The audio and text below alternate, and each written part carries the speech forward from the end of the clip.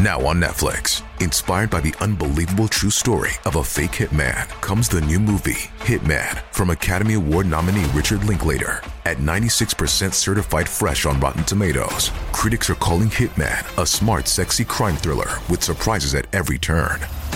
Starring Glenn Powell and Adria Arjona, Hitman.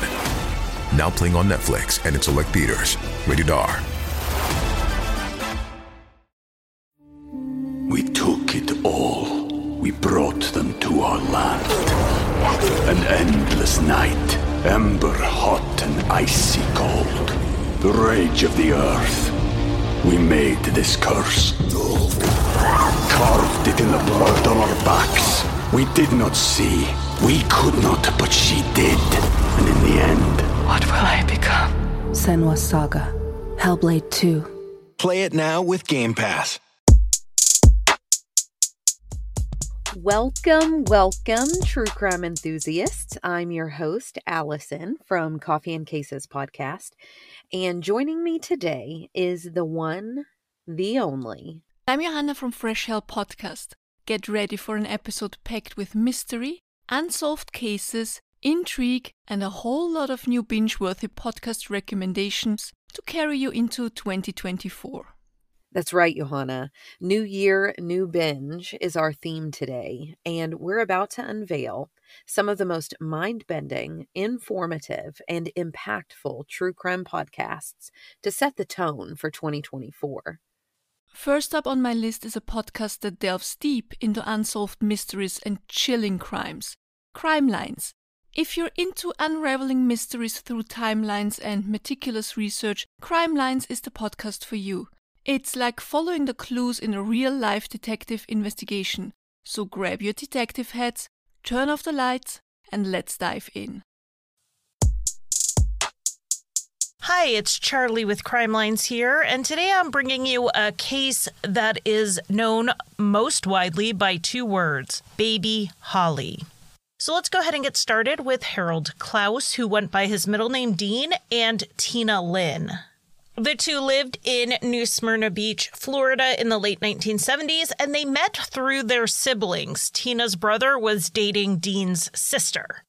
At the time they met, Tina was 15 and Dean was 19, and within a year of dating, the two found out that Tina was pregnant. And in spite of their very young ages, they decided to have a quick courthouse wedding in June of 1979. They lived with Tina's sister for a while, and their daughter, Holly Marie, was born on January 24th, 1980. With the hope of better job opportunities, the young family moved to Lewisville, Texas. They had so little at that time that they had to borrow Dean's mother's car just to make the move, and they lived with Dean's cousin until they could get on their feet. At that time, Dallas was exploding in size, so construction and carpentry jobs were plentiful. Dean went right to work building cabinets while Tina stayed home with Holly. Eventually, they were able to get a place of their own, though there were some lean times in there. Dean's job wasn't always steady. It was on an as-needed basis, and things would get really tight during the times he wasn't needed. But from what they reported back to family, they were happy in Texas. But within a few months of their move, Dean and Tina stopped contacting their family in Florida. Many sources say that the last contact was in October of 1980, but the Texas Observer reported that Tina did send a Christmas card to her family, which included a recent picture of Holly, and that may have been sent a little later, possibly November or December. From what we learn later, this card probably did come more like November than December. It was in December of 1980 that Dean's mother, Donna, got a call from someone claiming to have found Donna's car that she had loaned to Tina and Dean. This man was in Los Angeles, and he said he was going to arrange to have the car returned to Florida for her. When a time was arranged to get the car, it was strange. The people who brought the car to Florida wanted to meet at midnight at the Daytona Speedway. When the family got there, they were met by three women wearing long robes, and only one of them spoke. She said her name was Sister Susan. She said she wanted to return this car to the family, but it was in exchange for a donation, of course.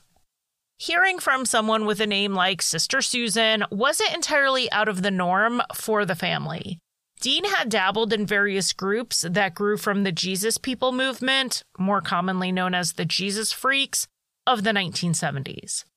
Like other religious movements of the time, it came from those who had been inspired by the hippie counterculture, the peace-loving movement, but they didn't find the answers they were looking for in either the free love side of things or drug use or both. They were looking for something that encompassed all of the peaceful side without all those other things. And some found this by turning to religion. Not all of these religions were based in Christianity. The Hare Krishna are a good example, as many of their early American members were ex-hippies. Dean was more interested in the Christian groups, particularly the Jesus People movement. When he was 17 and 18, his mom would come home and find men in robes sitting at the table. But Dean's interest in this declined as his relationship with Tina became more serious. But with Sister Susan and other robed women around, it looked like Dean may have gotten back into some type of religious group. And that was what Sister Susan said happened. Dean and Tina were now members of their group and wanted the family to know that they were fine. But they were cutting off contact with anyone outside of the faith, and that included their family. Sister Susan then had the gall to ask Donna for a $1,000 donation to get her car back. According to the Washington Post, the police had been alerted to the meeting and Sister Susan was taken into custody, though the police report about this has not been located as far as I know. It's not clear why they took Sister Susan into custody, maybe on suspicion of theft of the vehicle, but she was not held for long and did not go through any formal charges. At first, the family reluctantly accepted Sister Susan's story that the family had joined this religious group due to Dean's history dabbling with those types of organizations, and also Tina's sweet and trusting nature and her relatively young age would have also made her susceptible to a group like this. Frankly, it sounded like something they might do. But as time passed, it just didn't seem to sit right with Dean and Tina's parents. There's a difference between joining a church and joining a church that makes you cut off all contact with everyone you know. The first thing could have happened, but the second seemed wrong and out of character, especially as time passed. So Dean's mother, Donna, went to the police to report 22-year-old Dean, 18-year-old Tina, and the 1-year-old Holly missing, and she gave Louisville, Texas as their last known location. Donna told the police everything she knew, including the return of the car and the meeting with Sister Susan, and the police essentially told her that adults who choose to cut off contact with their family aren't missing people. Maybe they were in a cult, but that wasn't, as of yet, a police matter. So the parents were left to search for themselves. Though they couldn't get the police to see the family as missing people, they were able to get them listed with the Salvation Army. Now, I didn't know this, but the Salvation Army has their own family reunification program that they've been running since the late 1800s. Their goal is to bring together families who have lost touch with each other. But though the Salvation Army's Missing Persons program did actively search for the family, no solid leads about Dean, Tina, or Holly ever came to light. From 1980 until 2020, the families had no idea what happened. And then, investigative genetic genealogy solved the case.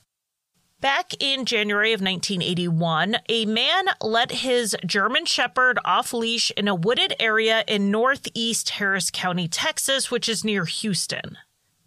The dog ran off and then came back with a human arm. The man called the police, who then searched the area, but they didn't find anything else. A week later, the same dog went out to this same area, and this time he came back with a hand. An even more thorough search was launched, and on Monday, January 12th, 1981, 2 bodies were found just about 100 feet off the road. At first, the authorities couldn't even tell gender due to the state of the remains, but it was later determined that they were male and female. They had been in the woods for at least 2 weeks and up to a few months. A pair of green gym shorts and a bloody towel were found near their bodies. It was determined that the couple had been murdered. The woman had been strangled and the man had been beaten to death. Reconstructions of their faces were made and their ages were young. The female was between 15 and 20 and the male was 18 to 25. Early investigative speculation was that the woman had been attacked and the man likely tried to defend her, which then turned the attacker or attackers on him. Though Tina and Dean's families tried to report them missing, the police wouldn't take the report, so they were not considered when the investigators were looking at missing persons reports in the area. When they were not identified, they were both buried and then known as the Harris County Does. In July of 2011, a cold case investigation took on the case of the Harris County Does, and they were both exhumed to get DNA samples. This was funded thanks to a grant from the National Institute of Justice to do DNA testing on unidentified murder victims, of which there were several in Harris County. Among them were victims of serial killer Dean Corll. As of this recording, only one set of remains from the Dean Corll case remain unidentified, and that case is being actively worked on. The DNA of the Harris County Does was entered into a national database, though they didn't expect to get a hit. The bodies had been found in early 1981, long before people's DNA was being collected into law enforcement databases. So even if one of them did have a criminal record, DNA wouldn't have been taken. But it was there ready to be used when they could use it. And they could in 2020 when they stopped trying to make a direct DNA match and instead tried to make a familial match. Identifinder International took the case and began building out the victims' family trees. They had 2 genealogists working on the case, one working on the male doe and one working on the female. The idea was that since they were found together, identifying one would get them to the other. And this worked. They were first able to find a family tree for the male doe that led them to a family with the last name Klaus out of Kentucky. These were cousins of the male victim. They then learned that the family line had moved to Florida and they were starting to get very close. They narrowed in on one line of the family tree through DNA, but then it was time to do some detective work. They called a woman named Debbie Brooks to ask her if she had a family member go missing in the early 1980s. Debbie was Dean's sister. When Debbie told them that her brother had been missing for a long time, they broke the news to her that they believed his body had been found back in 1981. Debbie mentioned that Dean's wife had gone missing at the same time and that her name was Tina. And so they told her that a woman's body had been found with Dean. So then Debbie asked the next logical question in her mind, what about the baby? To which the genealogist asked, what baby? Holly, who would have been 1 around the time the bodies were found, was still missing. She was not found with her parents' bodies, so they did a search for any infant and child doe cases that might match the timing and the circumstances, but they found none. There was always the possibility that Holly's body had been near her parents, but being smaller, it may have been taken by animals. But so long as her body hadn't been found, the family did have hope that she may still be alive and they would get to meet her one day. And that is exactly what happened. Unfortunately, that is the end of the time I have here today, so if you want to hear the details on how they found baby Holly as now a full-grown adult, you can search for Crime Lines in your favorite podcast app, and the episode came out on December 17th of 2023. So if you want to hear the rest, go check that out. And if not, just know that the good news is baby Holly was found alive and well. We usually don't have any kind of happy ending in a true crime case, not even a partial one, but in this case, thankfully we did. Advocacy, investigation, prevention, storytelling is their motto. And Sirens, a Southern true crime podcast, does all of that and more. It's a podcast that not only tells a gripping story, but advocates for justice. I'm Raven Rollins, and this is my Southern True Crime podcast where I discuss cases from my former hometown. Ada, Oklahoma paints itself as an average community, but its history of murder and corruption runs deeper than any story has ever told. You'll hear plenty of special guests, including authors and experts in their fields, who visit with me on each episode, as well as other cases in the southern states. With notorious and unknown cases alike, every victim sees the light on my show. This is Sirens, a true crime podcast. A life might end, but sometimes their case lives forever. Charlie Donnelly, the girl who was taken. In 1995, the movie Seven with Brad Pitt and Morgan Freeman was released. Top charting songs that year were Gangsta's Paradise by Coolio, Waterfalls by TLC, as well as Kiss from a Rose. On April 19th, 1995, Timothy McVeigh set off a bomb at the Alfred P. Murrah Federal Building in Oklahoma City, killing 168 people, including 8 federal marshals and 19 children. 680 others are wounded. For more information on that case, please check out our 3-part miniseries, Up in Smoke, where we discuss the bombing in detail as well as the events leading up to it, like the siege at Waco. 1995 was a historical year with white Broncos and even more tragedy.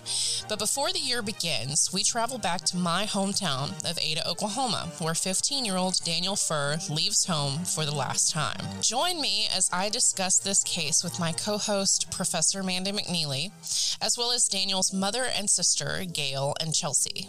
I am Chelsea. I am Daniel's little sister, and we were 7 years apart. I was 8 years old when my brother was killed. It wasn't until after I graduated high school and pursued criminal justice that I started digging into my brother's case myself and really started investigating and looking at his case. Even though I was really young when Daniel was killed, I still remember him as being the pesky older brother, like chasing us around the house and with a purse strap and, you know, trying to attack us and being the ornery big brother. And so he was the typical big brother picking on us little kids. So I'm Gail Whitson. I'm Daniel's mother. I had Daniel when I was a senior in high school. Oh, you were a baby. I was a baby. Me and Grant Daniel kind of grew up together. Aw. Daniel was a very fun young kid, never gave me no trouble up until about a year before his death is when he started like hanging with the wrong crowd, getting with the wrong people. And at that point, I had become a single mother, and I had 3 other children. So I was a single mom of 4 kids. And it was difficult. It was difficult times. Like I said, me and Daniel kind of grew up together. He loved animals. He had a newspaper route. And when he'd go do his newspaper route, when he'd come back, he'd have like 10 dogs following him. I'd be like, where did all these dogs come from? I petted them, and they followed me home. Oh. So then he'd have to go back around and take every dog back home. We did adopt one and named it Bo. Yes, he had one stinky old dog named Bo. Stinky old dog. Oh, stinky. It's bad. But he loved Bo, and Bo loved him. Yeah, there's a little creek just probably about 10 blocks from our house. And he'd go down there with his little Boy Scout camping thing, and he'd catch crawdads and cook them. Did he eat them? Yes. Oh. But he liked to be outside. He liked Boy Scouts. He liked to do outdoor stuff, camping. In 1994, Daniel began hanging out with a bad crowd. He often disappears for days or weeks on end and informs his mother, Gail, that he has joined a gang called Crips 8 Ball. He will not disclose member names to Gail other than M.H., whom Daniel is supposedly selling drugs for at the time, and one other member. Daniel tends to get into a lot of trouble around this time, and in November of 1994, he enters Willowview Juvenile Center. Daniel begins receiving death threats, telling Gail that, quote, they showed up with a message that if he talked, he would be killed, end quote. Daniel's stay in Willowview is 30 days long. Once he went up to the placement where he was, supposed to go, he stayed there 30 days, he started telling me, he said, I just wanted to see if I could do it. And they said they took him to a place and told him he had to steal a car, and then he had to run down what they call the gauntlet, where you run down and they beat you as you run through it. And he goes, I did it. But after he came to his senses and was in treatment for a while, he said, this is scary. They've came to my window and told me if I said anything because I placed him up in Oklahoma City. And that's where he supposedly got jumped into the gang. And he was 14. That was right before he turned 15. He said they actually came to the window of his room and through the window told him. And that was just days after. In June of 1995, a childhood friend of Daniel, Will Call the Fourth Scout, tells me that he spoke with Daniel around this time. He says that Daniel told him that he thought he had made a group of guys very upset with him and they were making threats, but he wasn't too worried about it. The friend states that Daniel was actually in really good spirits and told him that he was happy and had been doing well. We jump to July 6th, 1995. Daniel was seen by Gail that morning. He was also seen at his grandmother's house that day. This is the day that Daniel and his father Harvey get into a fight. Daniel leaves Harvey's house, and this is the last time Harvey sees him alive. So my dad was out of town or out of state. While he was gone, Daniel was to stay with my mom. Daniel had broken the house and stolen some items from my dad. Upset my dad that he had broken and stolen something from him. He did confront Daniel about it, and they had gotten into an argument, and so then my dad left. And the bad thing about that is that's something my dad had always had to live with. He hated that was the last thing he said to his son. The words got heated or whatever. A few days later, he loses Daniel, and you can't ever take that back. And so I know throughout the years after that, my dad battled a lot of depression and blamed himself. So that really, really was hard. I went through his room and I found some money. I found like $85 that was stashed in his mattress. The day that he left, we'll put it that way, I confronted him, and then I finally said, I got it.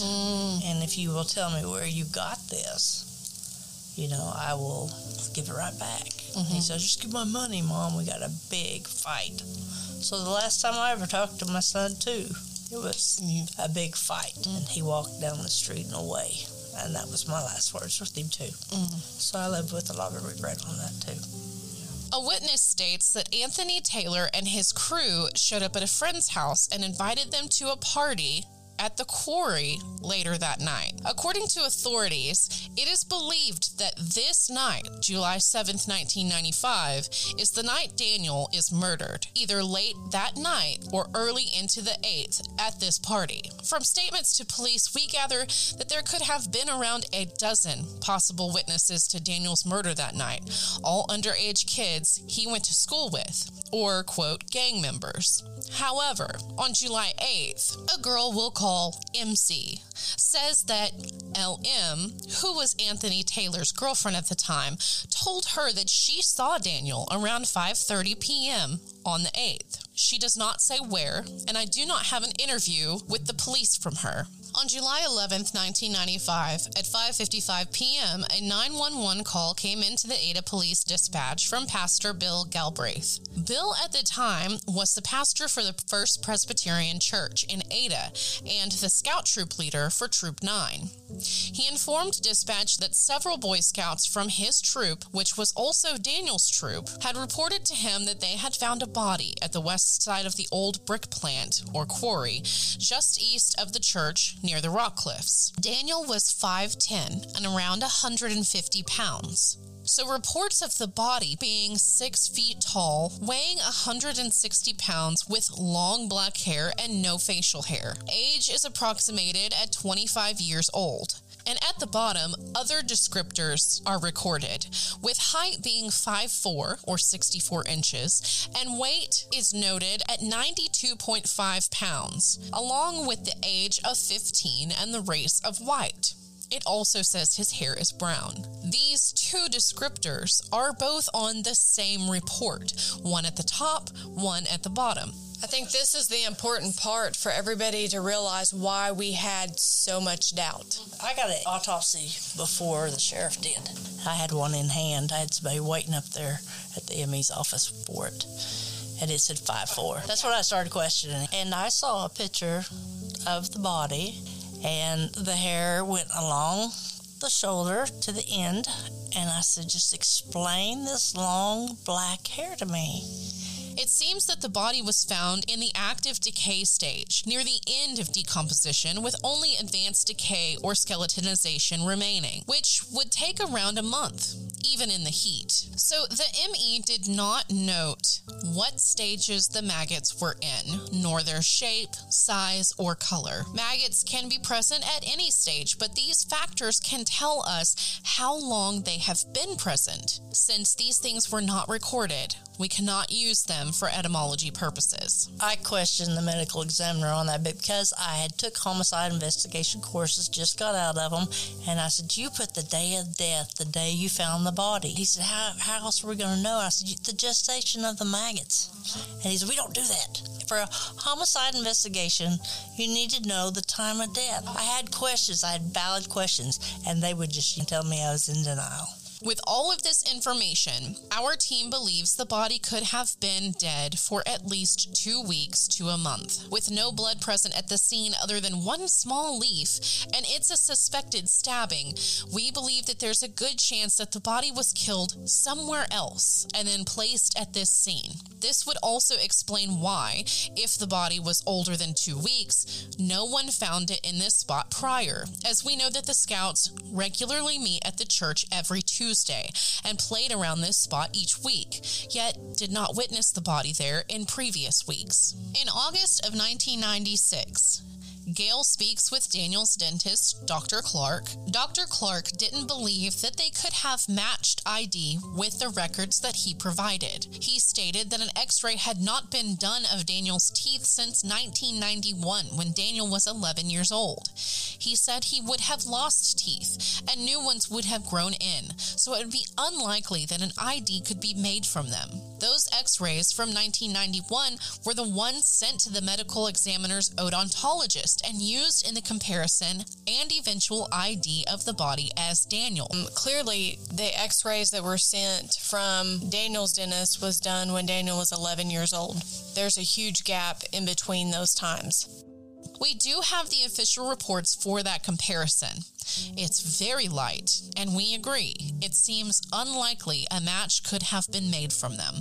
July of 2006. Daniel's family does a news story about possible exhumation of the body to test it to find out if it really was Daniel. The ME stated after it aired that they had a tissue sample from the body.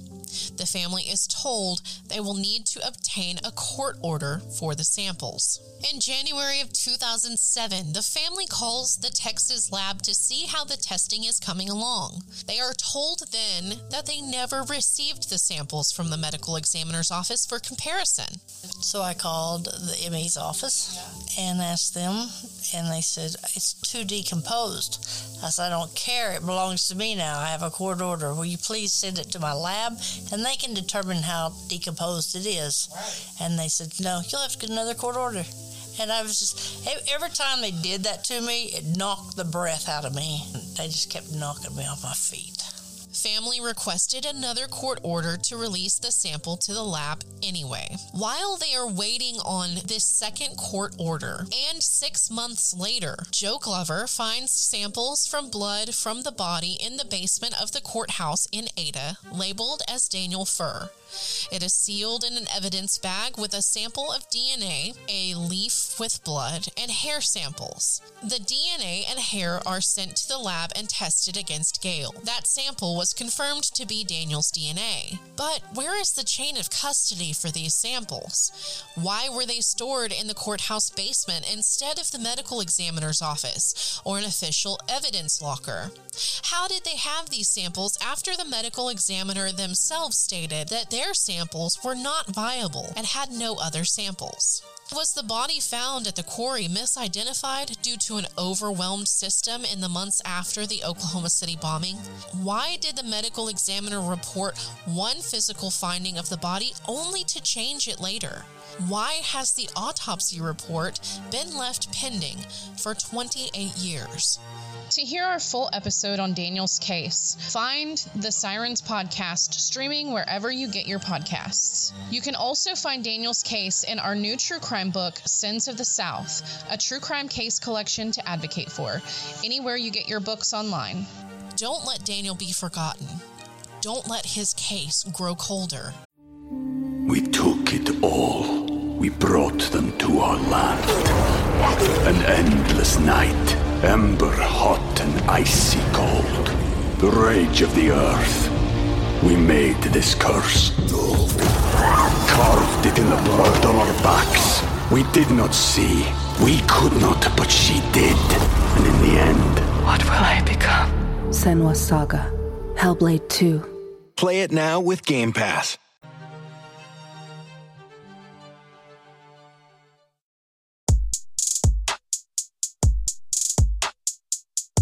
Now, for those of you who enjoy a bit of humor with their crime, Private Dicks is a witty take on the world of private investigators. It's like detective work with a side of laughter.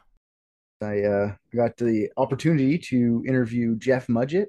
Jeff is the author of Bloodstains and has an 8-episode series on the History Channel named American Ripper. He's even done a TED Talk. Jeff is the great-great-grandson of Herman Webster Mudgett. To true crime people, we know that name well, but if you're not a true crime person, Herman Webster Mudgett is the real name for the infamous serial killer H.H. Holmes. This guy is widely considered America's first serial killer. He is the worst of the worst. H.H. Holmes built himself a murder castle in Chicago during the World's Fair in 1893. Holmes was also a career criminal with crimes including insurance fraud, check forging, horse theft, and, of course, murder. His number of victims vary from source to source. I've seen as high as 200 victims, and I've also seen as low as 9, even 1 for sure. And the reason Jeff's done a TED Talk and had a History Channel 8-episode limited series and written his book, Bloodstains, is not only because of the H.H. Holmes thing, but he also thinks that H.H. Holmes is or was Jack the Ripper as well. So enjoy the episode. Let me introduce you to everyone here. So we have Jeff Mudgett here today. You're a jack of all trades, Jeff. I was looking you up. You're an author. You're a TV star. Okay, History Channel TV star. You did a TED Talk. I didn't know that. You were on Sword and Scale. I didn't know that. I didn't listen to that. But that must have been years ago. Maybe I should give a background of you a little bit too. Great-great-grandson of the most evil American in history. Yeah. Great, huh? How proud to be. Yeah. That's crazy to me that, from my understanding, you got told this, like you didn't know this your whole life. Like, when did you find out that you were great-great-grandkid to H.H. Holmes? Up 40. 40. I'm 38. It was a family dinner. I write about it in the book, which is, on my revisions coming out here soon, which I'll introduce to all your listeners sometime in your show today. But it was a family dinner, and my grandmother her hobby was looking up our direct descendancy lines, and my ancestors, and her belief all these years had been that it had been the infamous or famous, however you want to call it, Civil War General Robert E. Lee. Oh. all that. And she hired these professional teams to run it down professionally, you know, and give her a full report, verified, certified, all that stuff. Spent a lot of money. That's crazy. I thought you were going to say she was like on ancestry.com, you know, or something like that, but she got a whole team. Oh yeah. No, that was her deal. And that was that was 25 years ago. I could be your grandfather. How old are you, Jeff, if you don't mind me asking? 66 here pretty quick. Yeah. There you go.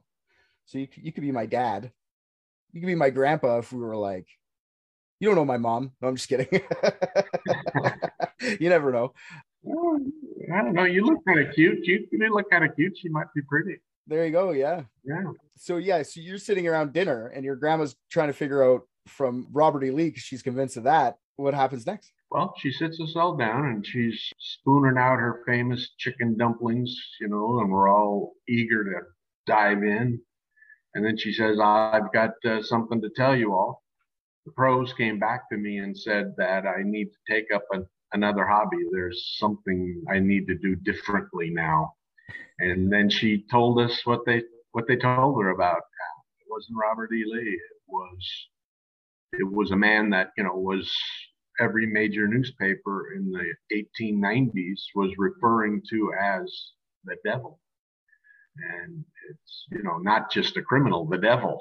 For sure. And she said, and I looked it up, and then my brother was her assistant and all this stuff. He'd always been involved with it too. He jumped in and said, yeah, I did some research, and this was not a good man. And my grandfather's sitting there, and my grandfather was a very quiet, stoic man.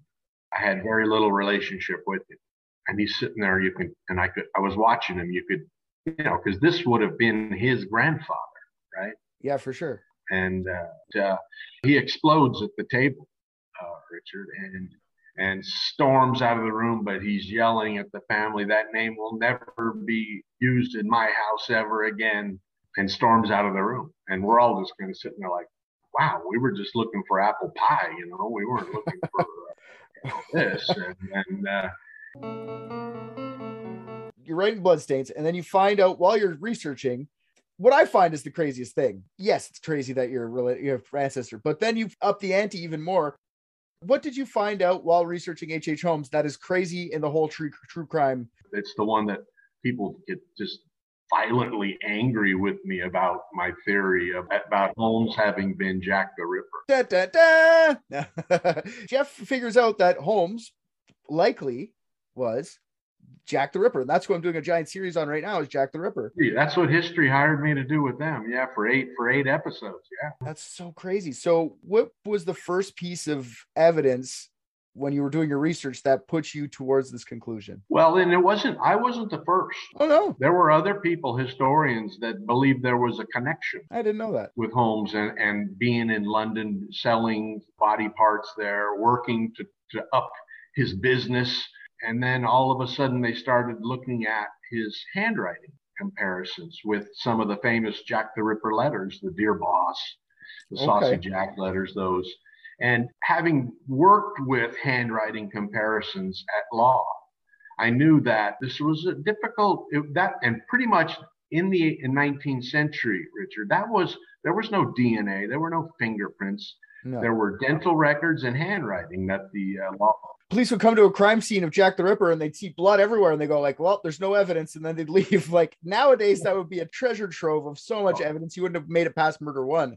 But back in those days, they needed someone to see them exactly doing it, get caught red-handed, maybe fingerprints, because I think fingerprints are still pretty new. So that was in its infancy. So you're right.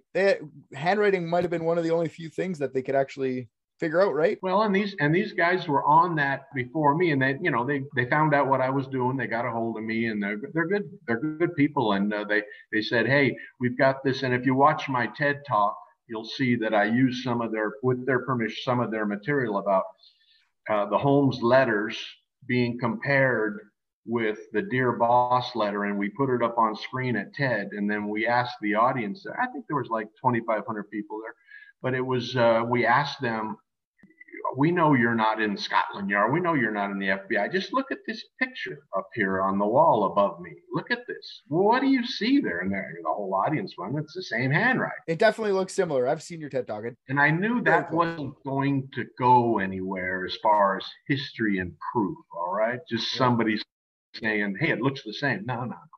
So I located, with some help from some of the previous law enforcement people I'd worked with in California, an outfit that did computer programming and comparison for the FBI and Scotland Yard and the CIA with handwriting.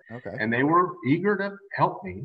They compared the Dear Boss letter with the Holmes handwriting comparisons, and they came back with 97%. You were saying that even me, if I wrote two different letters, it probably wouldn't come back 97%. No, and they told me that, you know, they were working with a font that was different now than back in the 19th century, and that if we really wanted to get this a direct match, we had to invest in them putting together a new program and doing it again. And they thought they probably could come out with 100%.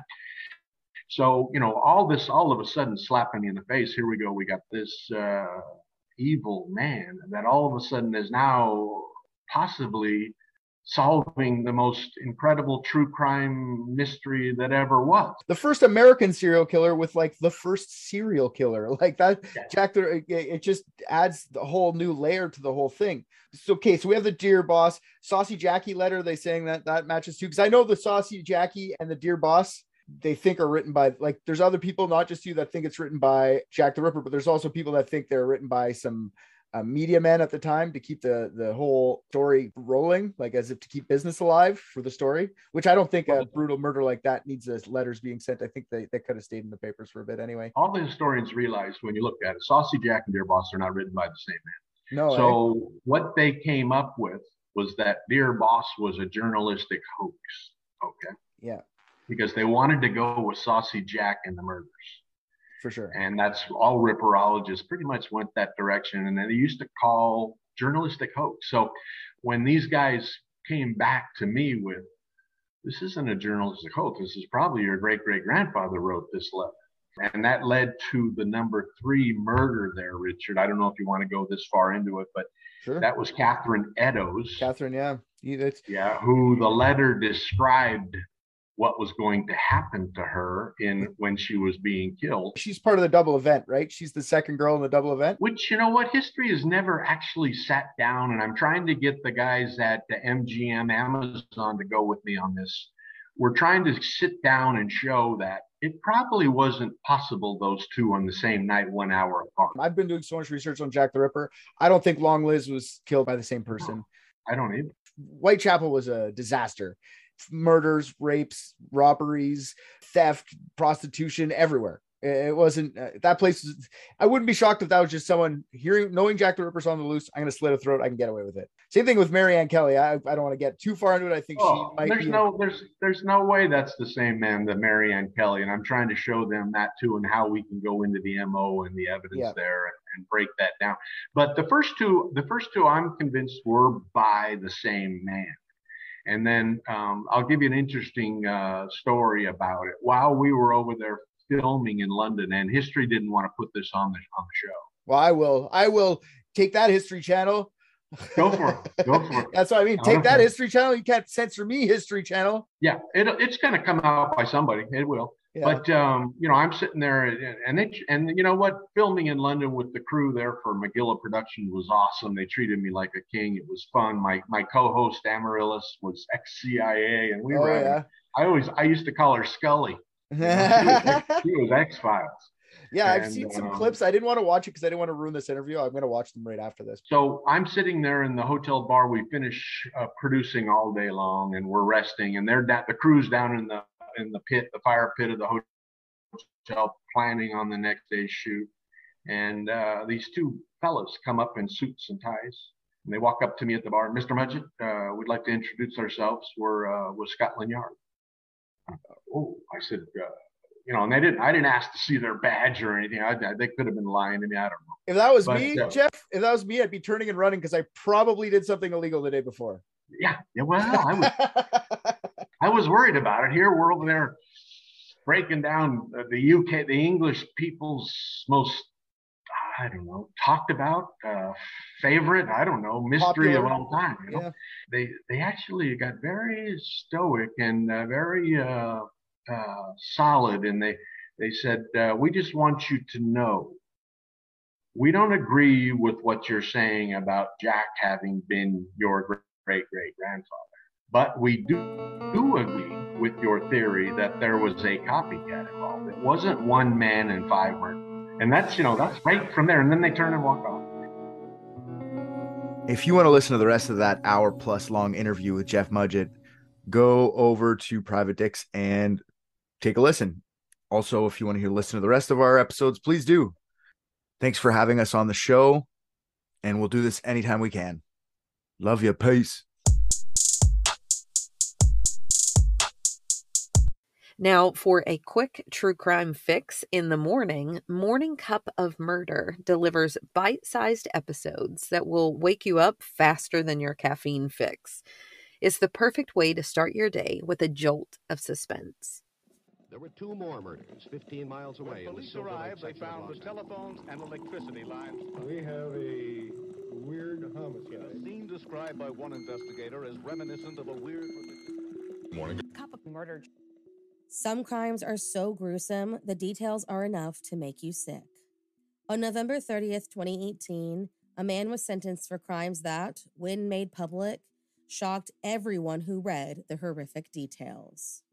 So if you like your coffee hot but your bones chilled, sit back and start your day with a morning cup of murder. On August 29th, 2010, trail bike riders near Belanglo State Forest in New South Wales stumbled upon the skeletal remains of a woman who, eventually, would be identified as Carly Pierce Stevenson. Initially linked to Ivan Milat and the other backpacker murders, it wasn't until later that forensics would place her time of death years after 1996 when Ivan Milat was finally sent to jail. Called simply Angel by law enforcement due to the t-shirt she was wearing, in 2010, a public plea was made for any information on their unidentified body. And finally, in October of 2015, she was formally identified as 20-year-old Carly. Now, just months before Angel was given her name, a second body was found near Wainarka, South Australia on July 15th, 2015. 680 miles away from where Carly was dumped, the remains seemed to belong to a young child and were found surrounded by girls' clothing by a passing motorist who went to examine an abandoned suitcase on the side of the Karoonda Highway. Believing the girl suffered from an incredibly violent death several years before her remains were dumped in that suitcase, police again made a public plea for information and posted details about what was found with and near the body. After more than 1,200 calls to Crime Stoppers, one caller identified the handmade quilt found at the scene as one made by a child's grandmother. The woman died in 2012, believing her daughter and granddaughter were living interstate, and with the help of DNA extracted from the child's skeletal remains, which were then compared to the DNA retained from a neonatal heel prick, a match was made that not only identified the little girl as 2-year-old Condoleezza Pierce, but showed that she was the daughter of Carly Pierce Stevenson. The woman found years before and over 600 miles away. The pair had been reported missing from Alice Springs back in 2009. According to the information gathered by investigators, Carly Jade Pierce Stevenson, born in 1988, had her daughter Condoleezza Kiera Pierce in 2006. The pair were believed to have left the Alice Springs area in 2008 so Carly could go find work and might have traveled to areas like Darwin, Adelaide, the Murray and Riverland districts, Victoria, and Canberra, but were last officially seen on November 8, 2008, when they were stopped by police on the Stewart Highway, and again in December of 2008 in the Canberra area. Appealing to all motel, hotel, and caravan park owners in those areas and asking them to look for Carly and Condoleezza in their records, police learned that on September 4, 2009, Carly's mother filed a missing persons report that was closed just over a month later when she was reassured that they were safe and well, but did not want family to contact them at the time. Police believe that Carly was killed in the Belanglo forest on December 14th or 15th of 2008, and that her daughter was killed sometime after that in a totally different location. Years after her death, someone used Carly's phone to send false, quote, proof of life messages to loved ones, and both identities were used by third parties to commit Social Security and identity fraud. Though Carly's mother died back in 2012, her stepfather and stepbrother were still alive and living in Alice Springs. The remains were returned to the area, and a funeral service was held in December of 2015. Following whatever leads they had, a joint investigation began, and investigators, following the money trail, were led to a woman who appeared in a credit union in June of 2010, claiming she was Carly Pierce Stevenson. In a wheelchair and accompanied by a man, another woman impersonating the deceased at a Centrelink office in South Australia came in that same year. Within just days of releasing the identities of Carly and Condoleezza, police reported that they had several suspects and that one was already in jail awaiting sentencing on an unrelated charge. On October 28, 2015, 41-year-old Daniel James Holdham was arrested in Cessnock, New South Wales, and later charged with the murder of Carly Pierce Stevenson. According to the investigators, Daniel was in a relationship with a woman named Hazel Passmore, who allegedly stole the woman's identity just after the murder, and might have been in a relationship with Carly at the time of her death. Daniel, back in 2008, had been in an accident with a then-partner that resulted in the deaths of her 2 children and her leg being amputated. She is believed to be the woman who was impersonating Carly in the wheelchair. In August of 2008, the month before the accident, she uploaded images of her 2 children and Condoleezza Pierce at a motor show in Alice Springs on her Facebook. Further connecting Daniel to the crime, police allegedly traced a signal from his cell phone to the location near where Carly was eventually found around the suspected time of her murder. On December 15, 2015, he was arrested again for the murder of Condoleezza, who police now believe died just 5 days after her mother, and he was refused bail. After a number of delays to collect more evidence, now coming from a total of 5 jurisdictions, it was alleged during his committal hearing in August of 2017 that Daniel told a witness he stepped on Carly's throat, crushing her windpipe, and admitted to burying her in the forest. He also said he stopped at a store, purchased some duct tape and garbage bags, and then suffocated Condoleezza at a motel room in Narrandera and put her into that suitcase. After making his first appearance in the Supreme Court of New South Wales on December 1st, 2017, on July 31st, 2018, Daniel Holdham pleaded guilty to the murders.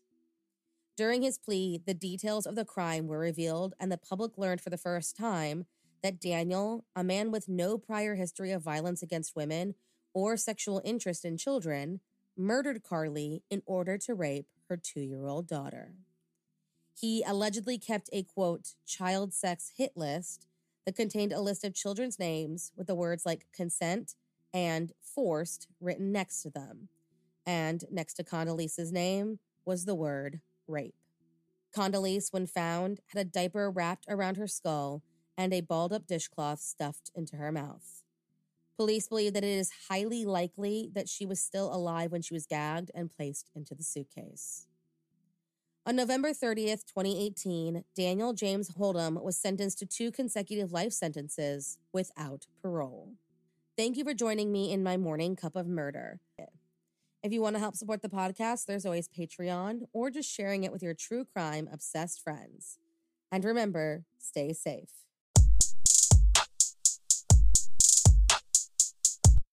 And for the true crime lovers intrigued by the unknown, Persons Unknown explores cases of unsolved murders and of disappearances. It's a deep dive into the mysteries that continue to baffle investigators both in Wales, where our host is based, and in the rest of the world. Persons Unknown is a true crime podcast dedicated to unsolved murders and missing persons cases from all over the world. I'm John, I live in Wales, UK, and I research, write and produce each episode. New episodes are released every other Monday. Cases I have covered recently include the disappearance of Robin Graham from California in 1970, the unsolved murder of Zegametsi Mogamotsi in Botswana, 1994, the 1973 unsolved murder of Brian McDermott in Northern Ireland, and the 2008 unsolved murder of Nartai Mallory Manning from Christchurch, New Zealand. The segment I'm sharing with you today is the beginning of the episode about the 1986 unsolved murder of Danuta Kaczmarska. Danuta was a Polish-born doctor living in Birmingham, UK. You can find the rest of the episode by searching for Persons Unknown in your podcast directory, or alternatively, you can follow the link in the show notes. There you will also find a transcript for the episode and a list of the sources I used. Thank you for listening. It was January 22nd, 1986, and enthusiastic amateur photographer Paul Kernich was spending his Wednesday evening going through some slides on a home projector. At 9 p.m, he suddenly became aware of a strong smell of smoke wafting through the living room. He quickly got on the phone and dialed 999 for the emergency services, requesting a fire engine be dispatched to his property in Coniston Close, Hall Green, in the southeast of Birmingham. The response was prompt, and a team of 10 firefighters soon arrived at the scene. A cursory search discovered that the blaze was not at Mr. Kernich's home. The smoke was coming from a house a few doors away, which belonged to a popular local GP, general practitioner, Dr. Danuta Kaczmarska. The firefighters donned breathing apparatus and approached the house. They found the front door locked, so forced entry to the property. Visibility was extremely poor, as the firefighters were enveloped in a thick black blanket of smoke. Even so, it was apparent that the fire was contained to the ground floor, specifically the kitchen. The blaze was able to be put out relatively quickly, within a matter of minutes. The crew began sorting through the wreckage of the fire to ascertain what had gone on and discover its cause.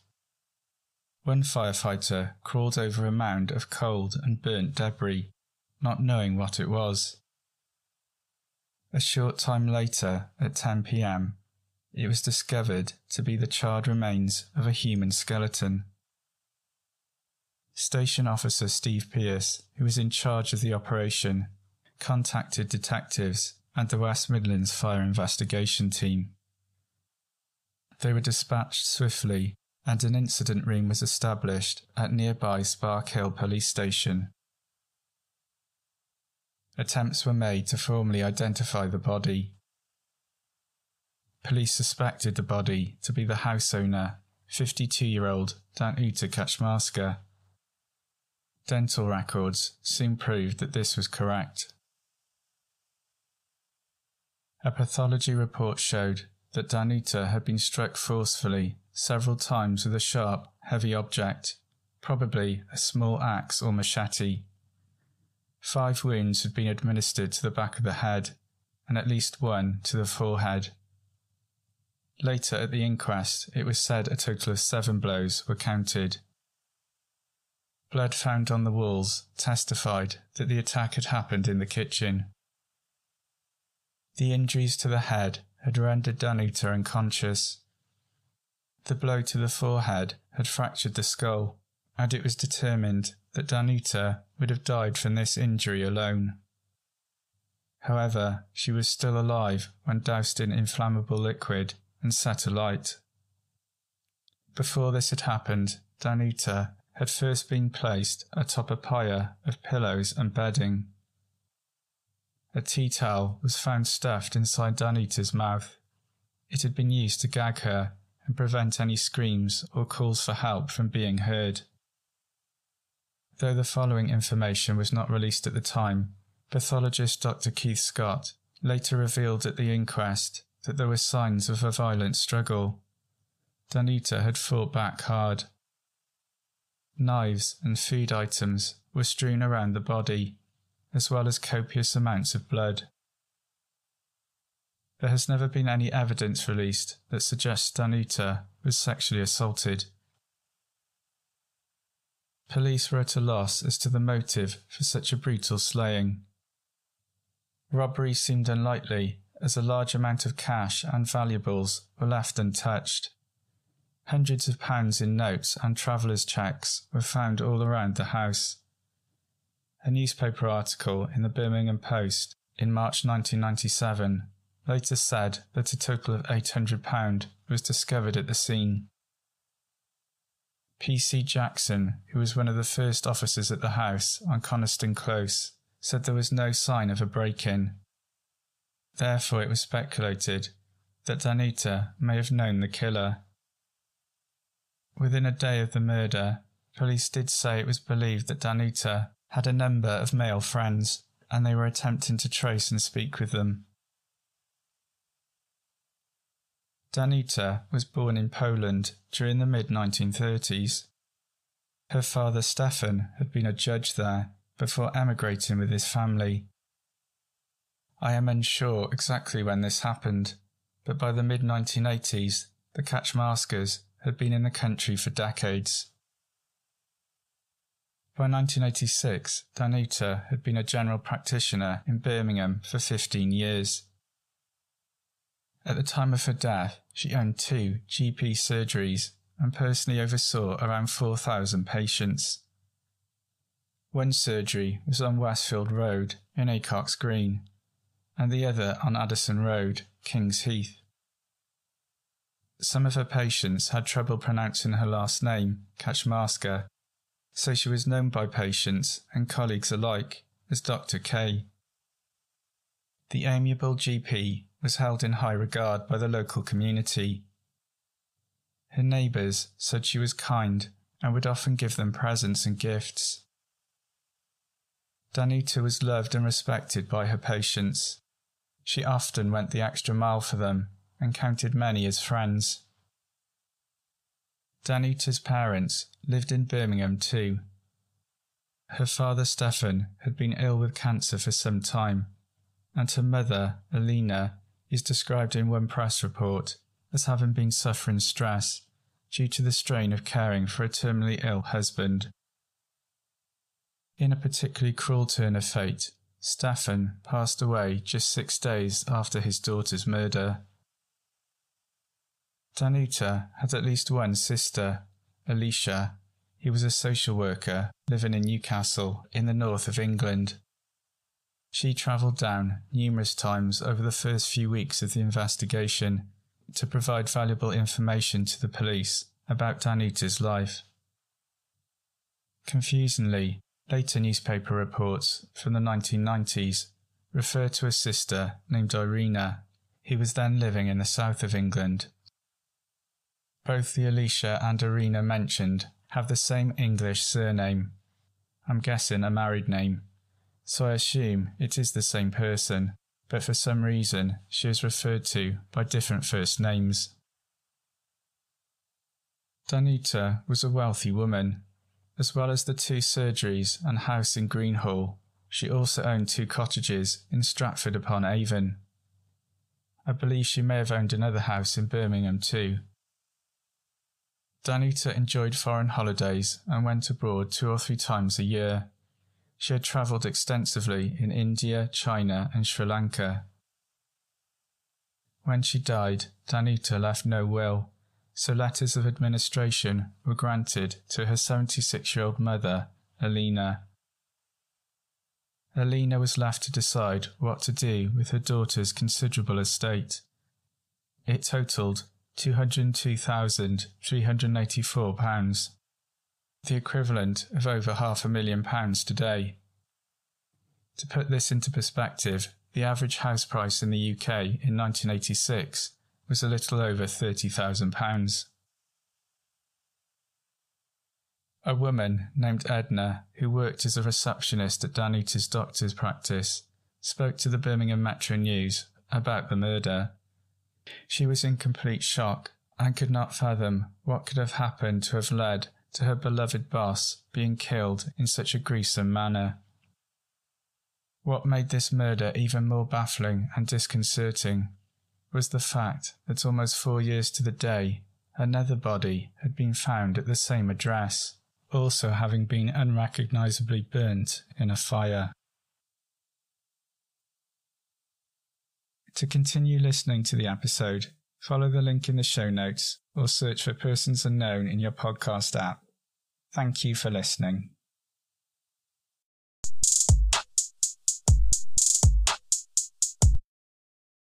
Next, we have Fresh Hell, a podcast where two women from opposite sides of the Atlantic bring you tales and murder and mystery.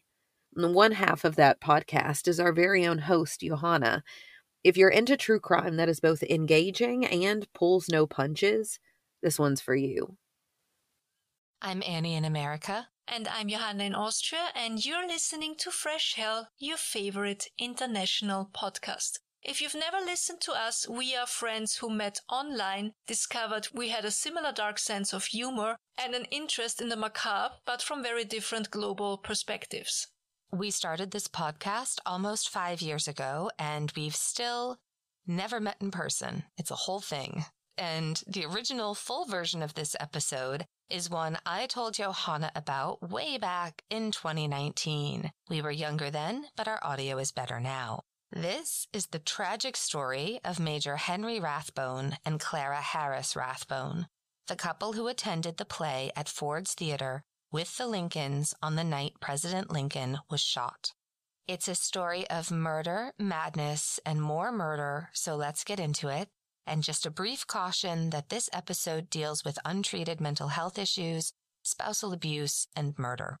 Clara Hamilton Harris was born in 1834, one of 4 children born to Senator Ira Harris of New York and his wife Louisa, who unfortunately died when Clara was around 10.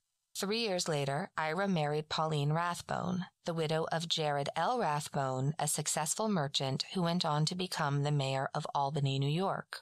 Jared and Pauline also had 4 children, and 2 of their sons, Jared Jr. and Henry, would survive to become adults. When Pauline Rathbone and Senator Ira Harris married, Clara and Henry became step-siblings. Clara was a couple years older than he was. They were 11 and 13. They became quick friends, and although Clara's mother told her to think of Henry as family, they were not family, and she fell in love with him. He felt the same way.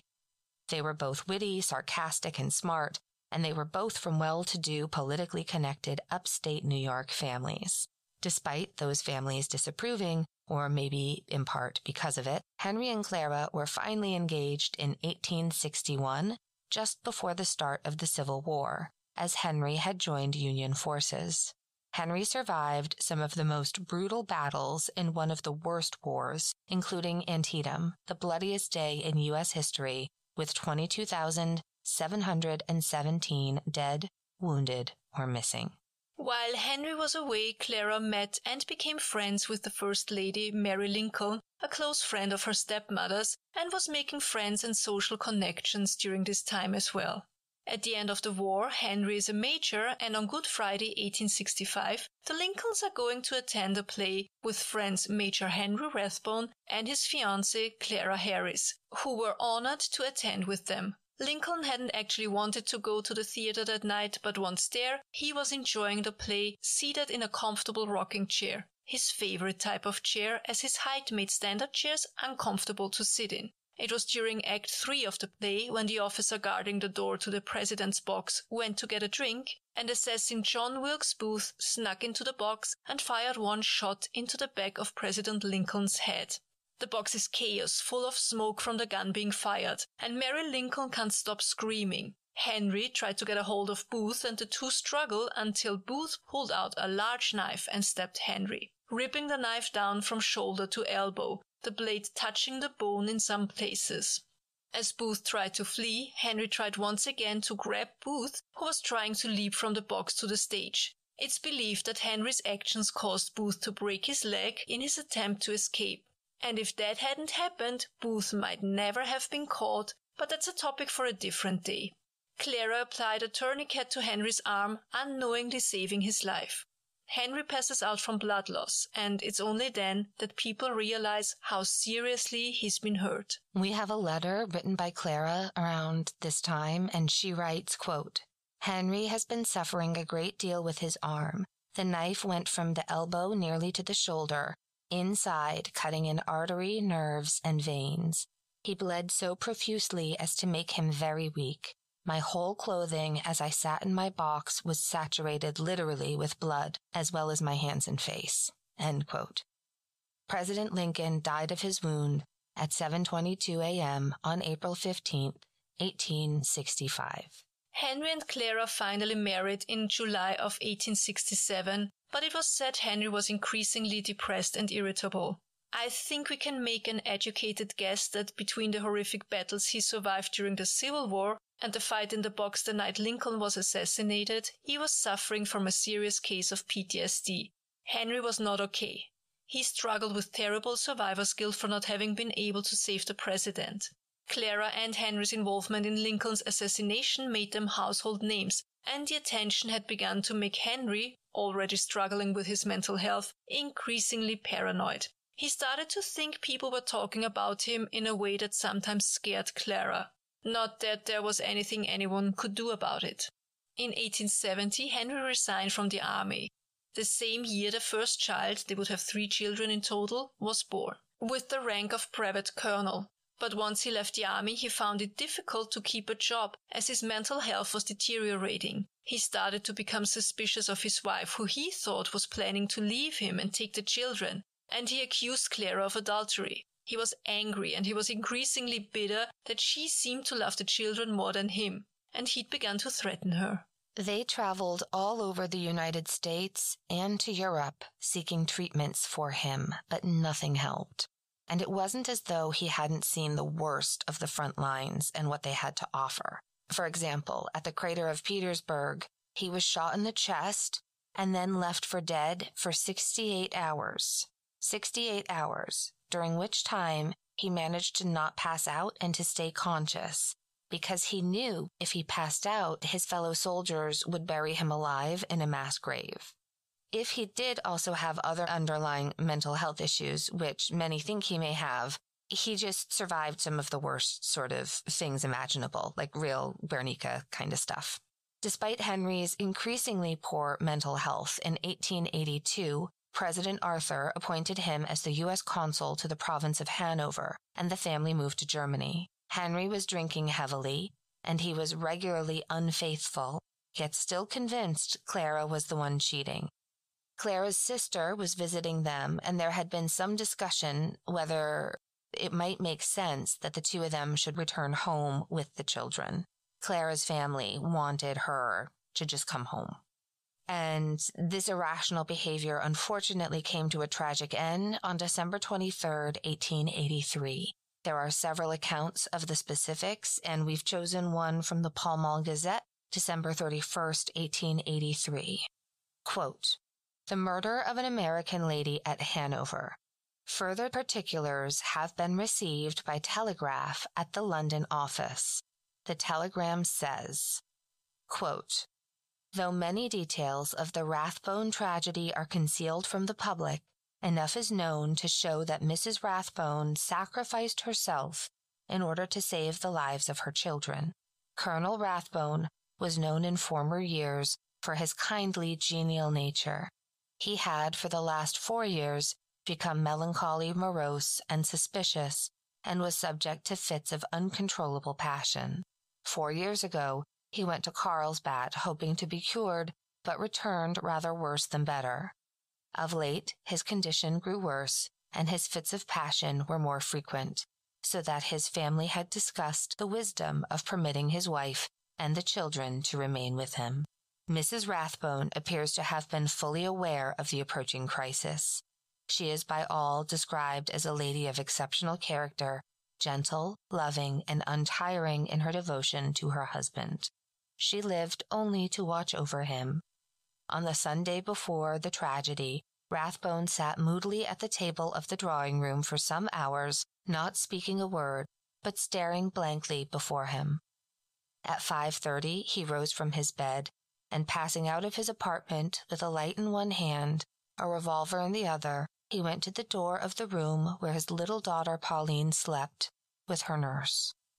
Knocking, he asked the nurse, "Is Pauline in bed?" "Yes," she answered. "Are the boys in their room?" "Yes." "Open the door. I want to see them." By this time, Mrs. Rathbone came out after him just as the nurse was opening the door.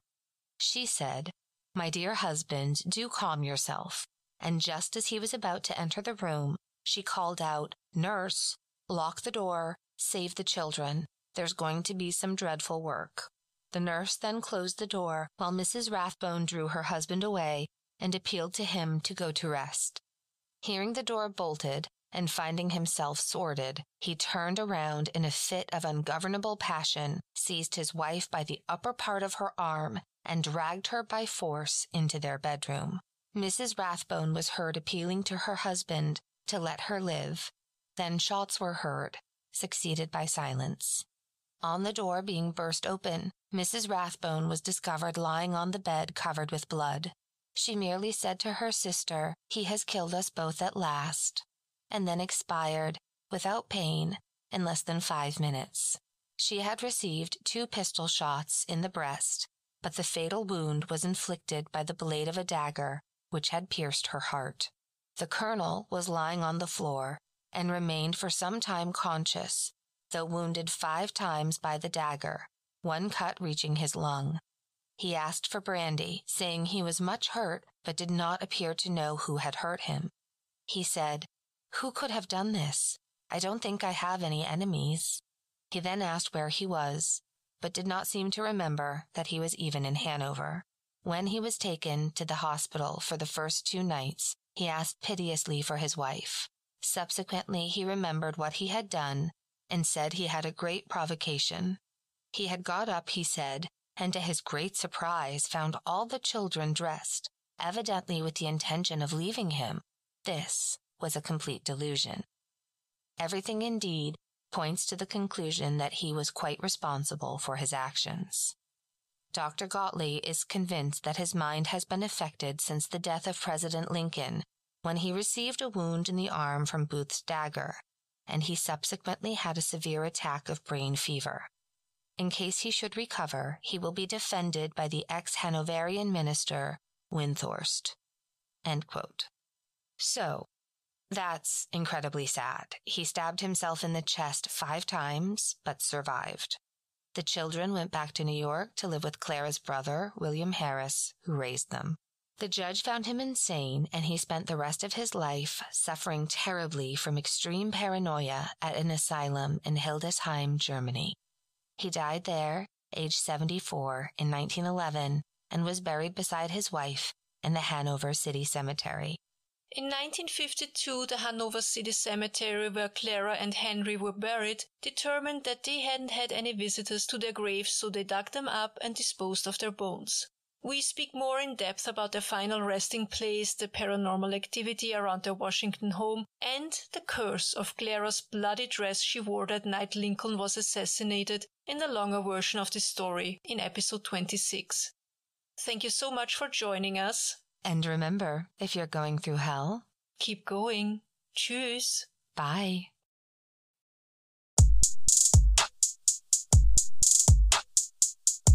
If you have been looking for a podcast that pulls together stories of the paranormal, supernatural and horror, Stories with Sapphire is the podcast you've been looking for. Sapphire explores theme-based episodes containing true stories from the Philippines and across the globe. Hey everyone, my name is Sapphire Sandalo. I'm the host of Stories with Sapphire. Each episode contains real paranormal stories connected by a theme, and I add my insight and commentary as a practicing occultist and paranormal investigator. You can find the show on YouTube and anywhere you listen to podcasts. This is a story from a recent episode. Hope you enjoy. The Natural Exorcist, submitted by Anonymous. Hi, Sapphire. Because I was raised Southern Baptist in Detroit, it wasn't easy growing up seeing things or knowing things that were considered to be evil or demonic. In the Black community during the 90s, if the Bible says it's bad or wrong, then you didn't ask questions. This probably explains why I prefer to remain anonymous. My core group of friends were normal, and I had a secret group of friends that I felt comfortable talking about these experiences with. This story is actually the last time that we were all together. I changed their names, of course, and referenced their religions on purpose. I was about 15, and I was supposed to go to a sleepover. I don't remember if I was sick or busy, but I just know I didn't go. A few days later, I found out that they were playing with a Ouija board. I don't even like going into a house when I know a Ouija board is on the property, so I'm glad I didn't go. Since that sleepover, my friend Sam and I started noticing her older sister, Cassidy, was acting strange. Cassidy was about 2 years older and was, honestly, the ideal sister. She was always helpful, understanding, and just a genuinely good example of the perfect student, child, citizen, as far as we could tell. She had begun acting against their Catholic faith, started rebelling. Something was off. Our other friends, Sasha, who was Muslim, and Yoko, a Buddhist, noticed as well. When Cassidy became more verbally abusive towards her parents and began drawing weird symbols on her arms, we all started to think about that sleepover I missed. Apparently, Cassidy was the one that wanted to use the Ouija board. She told them that it would be funny if they played it and that it would be hilarious if something happened. Sam remembered that Cassidy was openly antagonistic with the board, and things seemed to be off since that night. In our minds, a possession was the only explanation for the new Cassidy. I actually recall a moment when I had contact with the real Cassidy during all of this, and she bluntly told me that she was a prisoner in her own body. We were all 15 or 16, literally had no idea what we were doing. We should have gone to an adult, but for whatever reason, I felt that I could do this, that we could get rid of whatever was attached to Cassidy. The plan was for all of us to find a place that we could do this, get it over with, and pretend it never happened. Sam said she'd find a place. Her mom was a realtor, and she knew of places that seemed to never sell. We all gathered things from our religious affiliations and met up at the abandoned home. Sasha brought incense and oils. Yoko brought talismans and charms. I brought salt and sage sticks. Cassidy even helped, oddly enough, by providing tiki torch sticks. The house Sam found had a small pool space in the back. As the brains of this, I was literally playing it by ear, adjusting to whatever we had to make the best of what I could. I told Cassidy to stand in the middle of the empty pool, which she mindlessly did. We tied the sage sticks to the tiki torches and jabbed them into the ground at each corner of the pool. Sam was able to get enough water to fill the pool so that it was maybe ankle deep. Nothing happened. We circled the pool with oil, connecting torch to torch. Nothing happened. We placed the talismans and charms around the pool and on ourselves for protection. Nothing happened. We lit the sage sticks. Nothing happened. Finally, we slowly poured the salt on top of the oil line. When the line was complete, Cassidy's face became distorted and her eyes were black. Loudly, I said to my friends, "I don't give a damn who you pray to. Just pray the strongest prayer of protection you know and don't stop." With fear in our voices, we loudly spoke the prayers we knew. Cassidy looked visibly agitated. When we collectively said, "Amen," it was at the top of our voices, and Cassidy's body went limp. She fell into the water, and I started freaking out. Where she previously stood was a black, shadowy figure with reddish eyes, glaring at me. It wasn't paying attention to anyone else. It was staring directly at me, as though my existence was an insult. Finally, I snapped out of it. I screamed for Cassidy, "Get the hell out of the water and run!" That's exactly what we all did. We took off. When we were back at Sam's house, no one said a word. We were still shaken. Yoko was the first to leave, then Sasha. I gave the sisters a small hug and walked out the house, taking the quick route home. For some reason, I felt that I'd be safer in my own home. I haven't seen any of them since that night. About 5 years later, I was talking to the pastor about everything. I was telling him that I felt that I was cursed and that I needed to figure out how to get rid of this. He said something that actually made me cry, and I'm crying now as I think back on it. God doesn't give curses. He gives gifts. You didn't seek this, but it's been there since birth, which is what makes this a gift. As for your so-called exorcism, you did horribly well. At that, he actually laughed. You got it out. Great. Why didn't you tell the demon where to go? I didn't think about that. I just wanted to help my friend. And this is why you guys should have gone to an adult. I felt a little better, but what he said next was what really hit hard. For someone that had never done this, you really seemed to have a good idea of what to do, though. You never sought this information out, right? I shook my head. Is anyone else in your family like this? Well, my grandmother, who died when I was 16, she was like this. Her mother, too. And to my knowledge, my great-grandmother, but she died before I was born.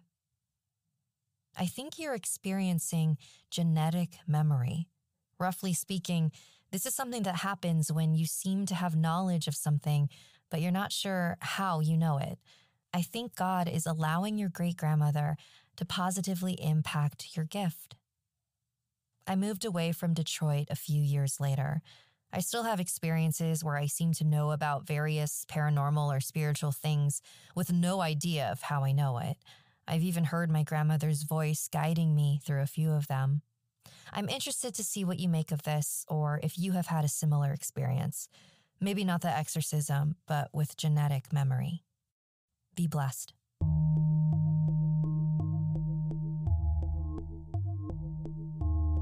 Thank you so much for sending in your story.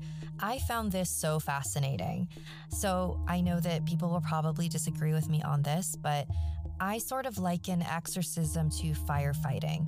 If there's a fire, you'd want to call a professional because they have the tools, the physical strength, the knowledge, and experience to put it out. But it is possible a regular person could put one out as well. It's just way safer and quicker if a professional does it. So my theory is that you were dealing with a very small fire, which makes sense since Ouija boards tend to attract these lowly trickster types. And genetic memory is absolutely a thing. All the oocytes, which are the things that become eggs that a woman will produce in her life, are created when she is a 4-month-old fetus in the womb, which means that part of us existed inside of our maternal grandmothers. So parts of her life are energetically imprinted on us before we even existed. So yes, I absolutely do believe that it is your great-grandmother guiding you through these moments and helping you stay safe.